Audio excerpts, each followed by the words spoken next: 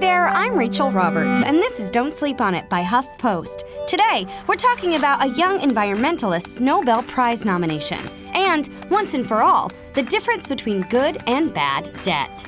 But first, a faction of Senate Republicans showed some independence on Thursday and voted to cancel President Donald Trump's declaration of an emergency on the U.S.-Mexico border.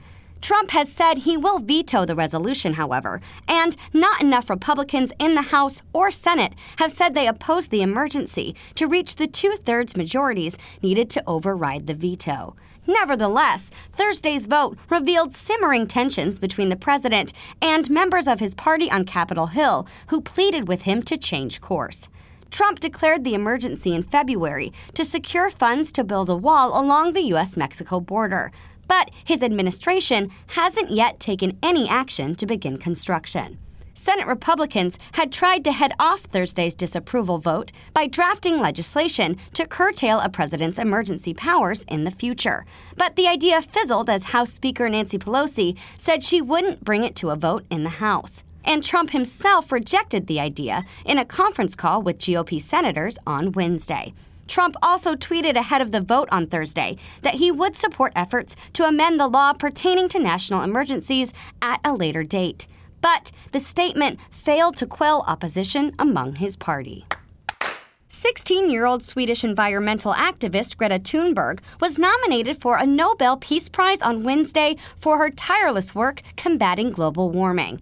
We have proposed Greta Thunberg because if we do nothing to halt climate change, it will be the cause of wars, conflict, and refugees, Norwegian lawmaker Freddie Andre Ufstegard told Norwegian news outlet VG. He continued, quote, Greta Thunberg has launched a mass movement which I see as a major contribution to peace, unquote.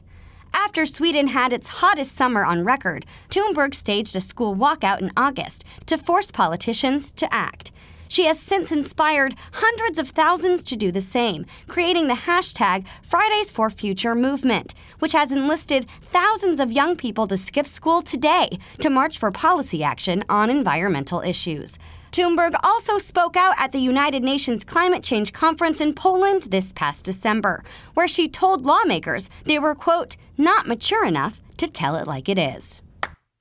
And the average total debt per household in the U.S., including mortgages, student loans, and credit cards, is a whopping $135,768, according to an analysis of Federal Reserve data by personal finance site NerdWallet. That might seem pretty troubling, but some debtors would be quick to point out that not all of their debt is bad. How is that possible? There is a difference between good debt and bad debt, according to Jennifer B. Harper, the owner of Bridge Financial Planning. The way to determine which is to consider whether or not the debt is creating a future opportunity or a future problem, she explained. So, do you have good debt or bad debt? Here's how to know. While debt is not inherently good or bad, in general, most financial experts agree that taking on certain types of debt can lead to better outcomes than others. So, in that sense, you can say that some debt is considered good when used the right way. With this in mind, here are a couple examples of good debt. A mortgage. Not many people are able to purchase a house with cash. Usually, home buyers have to take on some debt to own property. And with a decent credit score, a mortgage can be taken out at a reasonably low interest rate. Homes are usually appreciating assets and can also provide certain tax benefits, said financial planner and owner of 7th Street Financial, Jeff Burke. He continued, quote, these benefits can far outweigh the downside of not having the debt, but paying rent and not building equity, unquote. And there's credit building debt. The unfortunate reality of the credit industry is that every adult has to take on some form of debt in order to build a good credit score. In that sense, credit card debt can be good, since it helps you build credit, but only if it's debt that you can pay off each month. If you don't begin building a strong credit history and score early in life, it can be tough to borrow money at an affordable rate later. Plus, good credit is needed for general life needs like renting an apartment and getting a mobile phone plan. But don't buy a $500,000 house or take on a $50,000 student loan just because a lender says you can afford it. you should crunch the numbers on your own and know how much of your monthly budget can really be taken up by debt payments. Then decide if that debt is really going to leave you in a better place than you are now. And whereas good debt offers potential benefits down the road, bad debt won't leave you any better off. Debt incurred for lifestyle or consumer expenses you can't really afford is bad debt. For example, if you charge purchases for clothes, entertainment, dining out, or furniture to a credit card and then carry a balance month over month, you'll accumulate interest and possibly go deeper into debt.